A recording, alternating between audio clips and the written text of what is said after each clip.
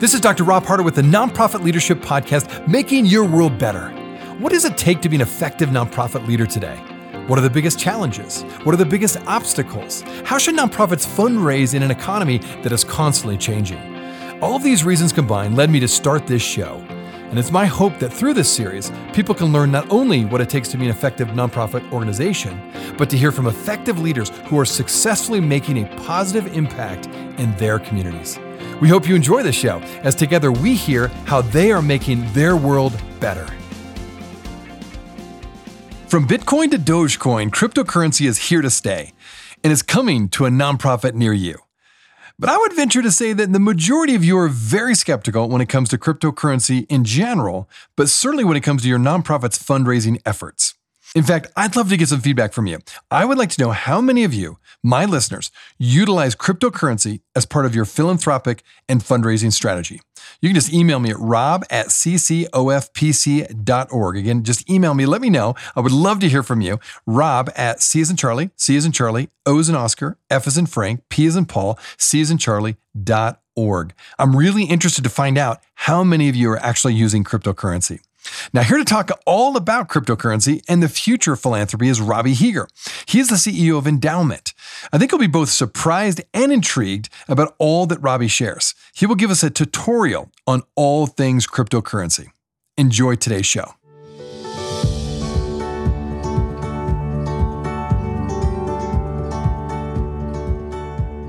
Well, cryptocurrency, it's all the rage on the one hand, but there's a high skepticism about it, especially in the realm of philanthropy because of the concern over long-term sustainability. So for my audience, Robbie, who may not be fully aware of cryptocurrency, just start out by giving us a 30,000-foot level, 2-minute overview of this. What is cryptocurrency and why should my audience pay attention to it? Yeah, absolutely. It's great to be here, Rob. And I think this is a great place to start because it's important that we demystify or demyth some of the assumptions about cryptocurrency. And for me, the way that has always clicked the most quickly about how to think about cryptocurrency is through a metaphor about various previous iterations of the internet. And so really, cryptocurrency is an internet innovation. It's a new era of web development. So the web came out in the late 80s, under the military, 90s to the consumer. And when the web first came out, it was, everybody had to go and run and get a .com. There was the .com craze. You had basically anyword.com and there were businesses everywhere. And the first phase of the internet was really taking the world's information and indexing it into a network of servers sprinkled all around the world. And that created immense value for society, right? When you could Google something and all of a sudden just get an answer to any question in the world, no matter where you were in the world, that was revolutionary technology. And that's what we're talking about when we say indexing the world's information. It means you save it onto databases, categorize it, make it searchable, make it interactable with anybody on the internet. So that's Web 1.0. Web 2.0 indexed the world's people onto the internet. And what do I mean by indexing the world's people? Well, look at the companies that were prolific during the second era of the web's development of Internet 2.0. And you have companies like Facebook, like Twitter, like Yelp, and people voicing their opinions about restaurants, and like all the different social networks that we have right now that are a part of social media are the product of indexing the world's people into the internet. And that's really the Web 2.0 phase of the internet. That's what we've been living in for the past 5 to 10 years, really since the first .com bubble popped. And what's happening with cryptocurrency and what I will call digital assets for most of the conversation here is that we are now in a phase of internet development where we are indexing the world's value. So we're taking the things of value that exist in the world and indexing them into a smattering of servers sprinkled all over the world that are securely holding those things of value through this technology called a blockchain. Honestly, that was one of the best descriptions of how you kind of went from Web 1.0 all the way to cryptocurrency. Thank you for that. Honestly, I think it's super helpful. I hope it'll be helpful for my listeners. Okay, now I understand that your organization Endaoment uses donor advised funds or DAFs to convert cryptocurrency donations into US dollar grants for US charities as well as philanthropic causes. So talk to us. How does this work exactly? So at Endaoment, we call ourselves the first community foundation built for the crypto community. Or another term that we use a lot is called DeFi, which is short for decentralized finance. And decentralized finance is really one of the first subsets of applications in this internet of value that's really hitting that product market community fit. It is the first services that are out there in this internet of exchanging and transacting that really click to a bunch of users all around the world. There are tens of millions, if not hundreds of millions of DeFi users at this point. And what DeFi is a collection of new companies offering financial services that mirror financial services in the traditional finance sector, like lending, like derivatives or stock options, like yield-bearing products, interest-bearing products, bonds and such that are replicated using this new internet of value. They use the blockchain as the facilitator of these services. And because they use the blockchain as the facilitator, it is inherently decentralizing the control over that service from one bank or one individual to a collection of people all collaborating together to provide that service, to put up the capital to back a loan or to put up the other side of a trade in a margin trade, right? And what we're doing at Endaoment as the first community foundation for decentralized finance is we're providing financial services that would normally be provided by a community foundation in the traditional finance space, but using the new infrastructure to facilitate those financial services. So we started with donor advised funds, and we've grown now to also support what we call community funds, which are really field of interest funds, where we have a panel or some sort of rubric that's coming together to design grant-making options and pools donations from a large number of donors, while the donor advised fund is more directed towards individual giving. Interesting. Okay, so for a typical community foundation, there's always a fee right involved because they're doing a lot of this management of the funds and they're dealing with whatever, potentially taxes or, giving reports to donors and contributors. Talk to me about that. Is that what Endaoment does? Do you outsource that? How does it work in terms of internally with your organization in terms of all those kind of behind the scenes administrative tasks? What's exciting about working in such a new space where you're building the technology that accompanies the service is that you get to start from square one and you get to look at the broader space and say, what works and what doesn't right now for the business model of this absolutely explosively growing corner of the philanthropic industry. And so when we looked at the other DAF providers that, command the vast majority of DAF assets in the United States, nearly all of them run on a sort of assets under management fee schedule where based on like sort of an average quarterly balance, you're charged a fee that is a sliding scale depending on how much money you've put into your DAF. This is great because it allows people to grow their impact. Like that's the selling point for lots of DAF providers. And the argument is that more money gets given away over time. Saw the criticism of DAFs that say, this encourages that this current business model for the big national DAFs, they do best when the cash is sitting idle in the account for as long as possible. That's how they accrue the most fees against the value of the DAF. And that felt sort of antithetical to the spirit of the DAF, right? We're trying to have an impact in these organizations. The end recipient doesn't actually receive the capital until the grant recommendation is made. And to us, we wanted to try and build a system that was focused on throughput, that was receiving the bulk of our reward when the money actually flowed out of the DAF. And so the way that our fee structure is set up, and thank you for tolerating this roundabout, very long-winded answer, is that we don't charge assets under management fees. We charge a lifetime fee that's processed with 50 basis points on the way in and 100 basis points on the way out. Now, very interesting. Okay, so for a lot of people, as I said at the outset, the idea of using cryptocurrency brings a lot of skepticism, even fear that this money is not really reliable, it's not sustainable. So how do you overcome people's skepticism about these issues? So skepticism is healthy. I think it means we're on to something, in my perspective. And we try to mitigate the skepticism in a couple of ways. One is by using the world's most trusted, most transparently audited, and easiest to on-off ramp dollar-backed stablecoin called USDC. A stablecoin, for those people outside of the crypto space, is a crypto asset whose value is pegged to the dollar or to another currency. So one USDC, which is the currency that we operate all of our funds in on chain, is always equal to one US dollar.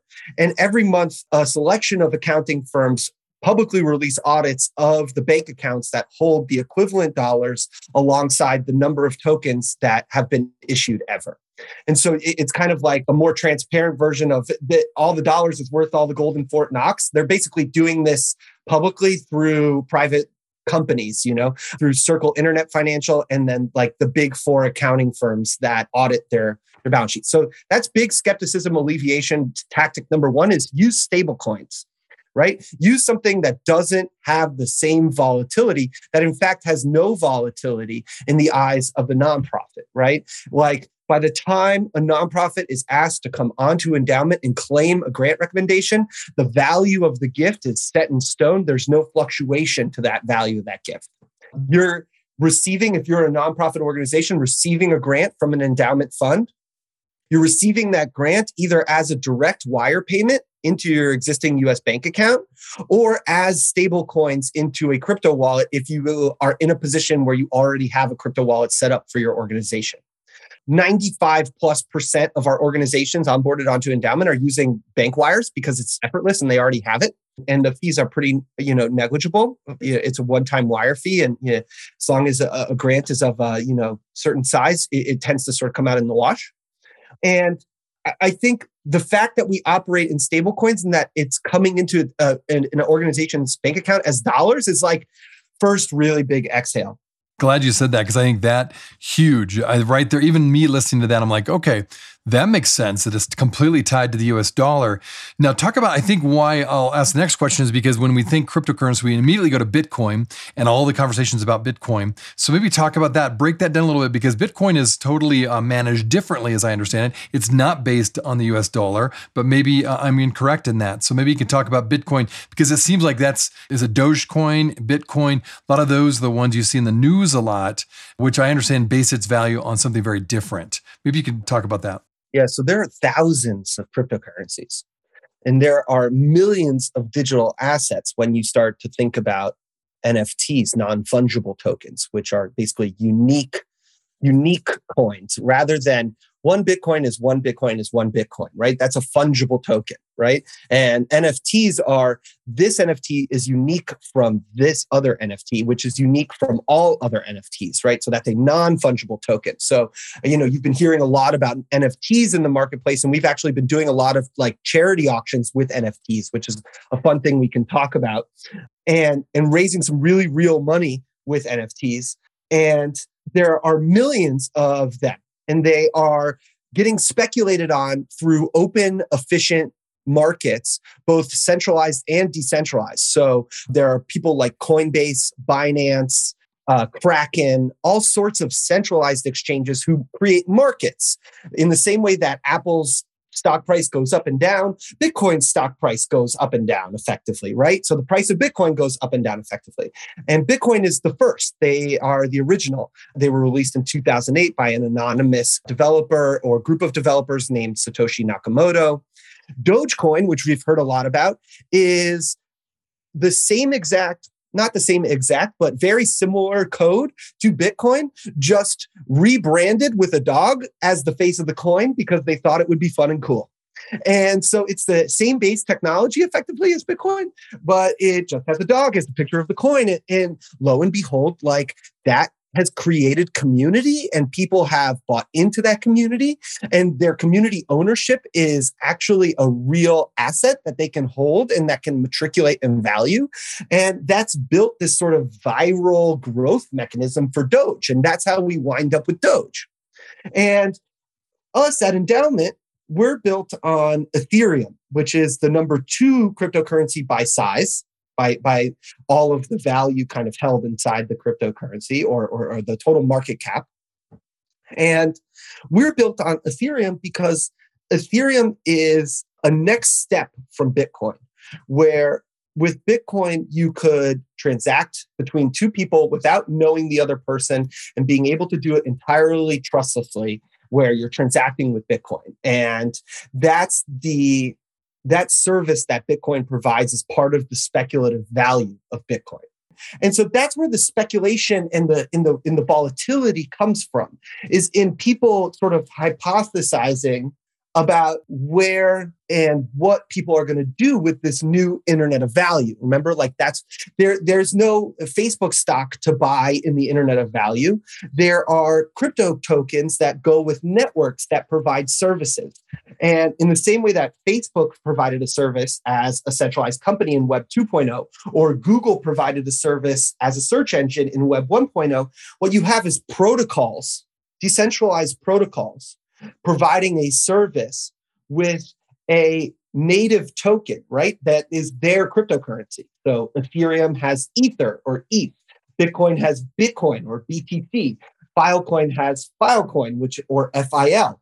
And so all of these different currencies are basically the core governance mechanism, while also being the utility that keeps the system functioning, that keeps the system healthy, that keeps the service chugging along, because it's the reward that you get for helping to provide that service as one of those servers who are sprinkled around the world. This is, again, such an interesting conversation, because so much of this, I think my listener will have to replay, because there's so much information that's new, and keep everything straight. But I really appreciate it. I could tell you've really mastered a lot of this information. Now, when we go to actual practical using it for a nonprofit, what role do you see cryptocurrency playing for nonprofits when it comes to philanthropy? I mean, is this something that every nonprofit should be fully engaged with today? Is this something they should start looking into and researching? Give me kind of a sense of like, what's the urgency that nonprofits really get in the game, so to speak, of cryptocurrency? The most important thing I can say to your listeners here, I think, is that if you're approached with a cryptocurrency donor, it is not some dark money, scary, illegal thing that they have. And the infrastructure for your organization to accept that donation as dollars directly into your US bank account is very much within your grasp. And that's what Endowment is here to help with. We accept basically every single cryptocurrency, whether it's an NFT all the way up to Bitcoin and everything in between. And if you get approached by a cryptocurrency donor, it might be the first time you accept crypto, but lean into that experience, because the infrastructure is there and there are people out there who really want to help you come into this space. We'll be right back. Hey friends, thanks so much for listening to the Nonprofit Leadership Podcast. If this is your first time listening to us, I want to make sure you're aware of a whole group of other episodes with fascinating guests that I previously interviewed. Just go to our website, nonprofitleadershippodcast.org.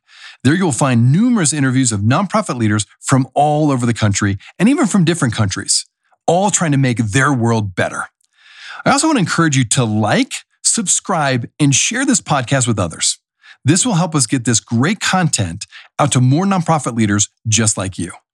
Now, finally, if you want to get my monthly email update that contains more resources in addition to these episodes, It's really easy. Just go to my website at nonprofitleadershippodcast.org and simply type your email address in the top right-hand box, and you will be added to our monthly email update. And this way, you'll never miss any of the interviews or extra content from this show. And if you have any questions or comments, do not hesitate to email me. Thanks again for listening. Now back to the show.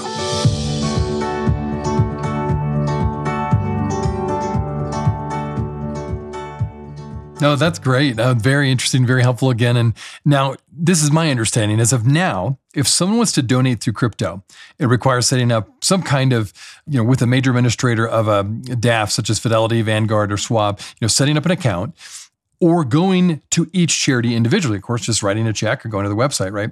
But I understand that you're providing another option. So talk about how you bridge that gap between rapidly changing cryptocurrency, which you've been talking about, and the world of philanthropy. Sure. Donor advised fund providers in the industry have been starting to accept crypto, which is fantastic. We support it and we love to see it. It is good for us that other DAF providers are beginning to share the crypto gospel or be open to the giving. It means the giving is there and that the capital is ready to be given. What donors don't need to do anymore is move out of the crypto first. In the United States, if you give an appreciated asset at long-term capital gains, you can deduct that to the fullest extent of the law without having to sell it first and pay the tax obligation on the large gain that you have. And what endowment does is provide the broadest subset of these new digital assets the opportunity to have that gift choreography, where they're not selling it first for dollars and then writing a check to an organization. And we also wanted to make that process easy for organizations. So if you run an organization and you're interested in receiving cryptocurrency gifts, but don't have the infrastructure to go or the in-house support to go and sign up for a brokerage account or the budget to go and pay a service provider, you can approach endowment with just your existing bank account and effectively will take on the burden of liquidating the gift, of getting the tax receipt to the donor and getting the grant recommendation into your bank account. And so we really are thrilled with the fact that we have this sort of full end-to-end donor advised fund experience without compromising on the way the gift comes in or the way the gift goes out. Very, very helpful information. Now, this is a little more looking into the future. I do feel like you're very much on the cutting edge in terms of cryptocurrency and how nonprofits can really take advantage of that. So congrats to that, being one of the first out there and really setting the stage, if you will, or setting the foundation, maybe is a better metaphor. And now as we look into the next 3 to 5 years, what's your prediction in terms of what percentage of a nonprofit's philanthropy will come from cryptocurrency? What do you think about that? I'm certainly bullish on the future of cryptocurrency, digital assets in general, on the tokenization of the world's value. I think 3 to 5 years is just around the corner, and it's going to take some time for this to permeate into our society and for it to be the place where people have significant value or significant new gains where they want to give that away. I think maybe in the next 3 to 5 years, maybe 10 to 20% of philanthropy. And that would be a huge percentage, I think. And that would be a really significant number too. That would be like, well into the billions, if not hundreds. And I'm sure one of your listeners will email me and tell me that my numbers are all off and wrong. I'm sort of out of my depth. I acknowledge that I am not up to date on my latest sort of total, like market sizing numbers. But we are here to not wait around for a specific percentage for us to think that it's time for some of this new asset class to be moving into philanthropy. We want to be there from the early days, and we want to help this community that is predominantly younger and has never been philanthropic or hasn't had the capital to be philanthropic before, to be thinking about the impact that they can have on the world as the industry blooms, rather than after the industry blooms. And so we're really trying to grow with the industry and establish ourselves as sort of one of several, but really, the premier and most full-featured philanthropic institution in the crypto space. And so if that's interesting to you and you want to come spend time working on that problem set, we would love to have you.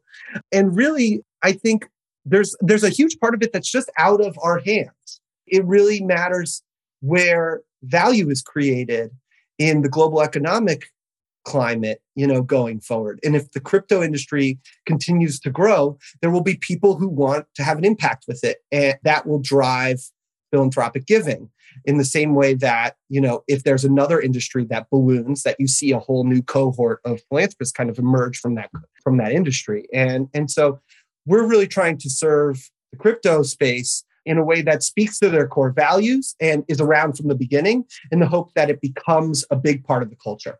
Well, I think that this conversation is going to spur a lot of questions.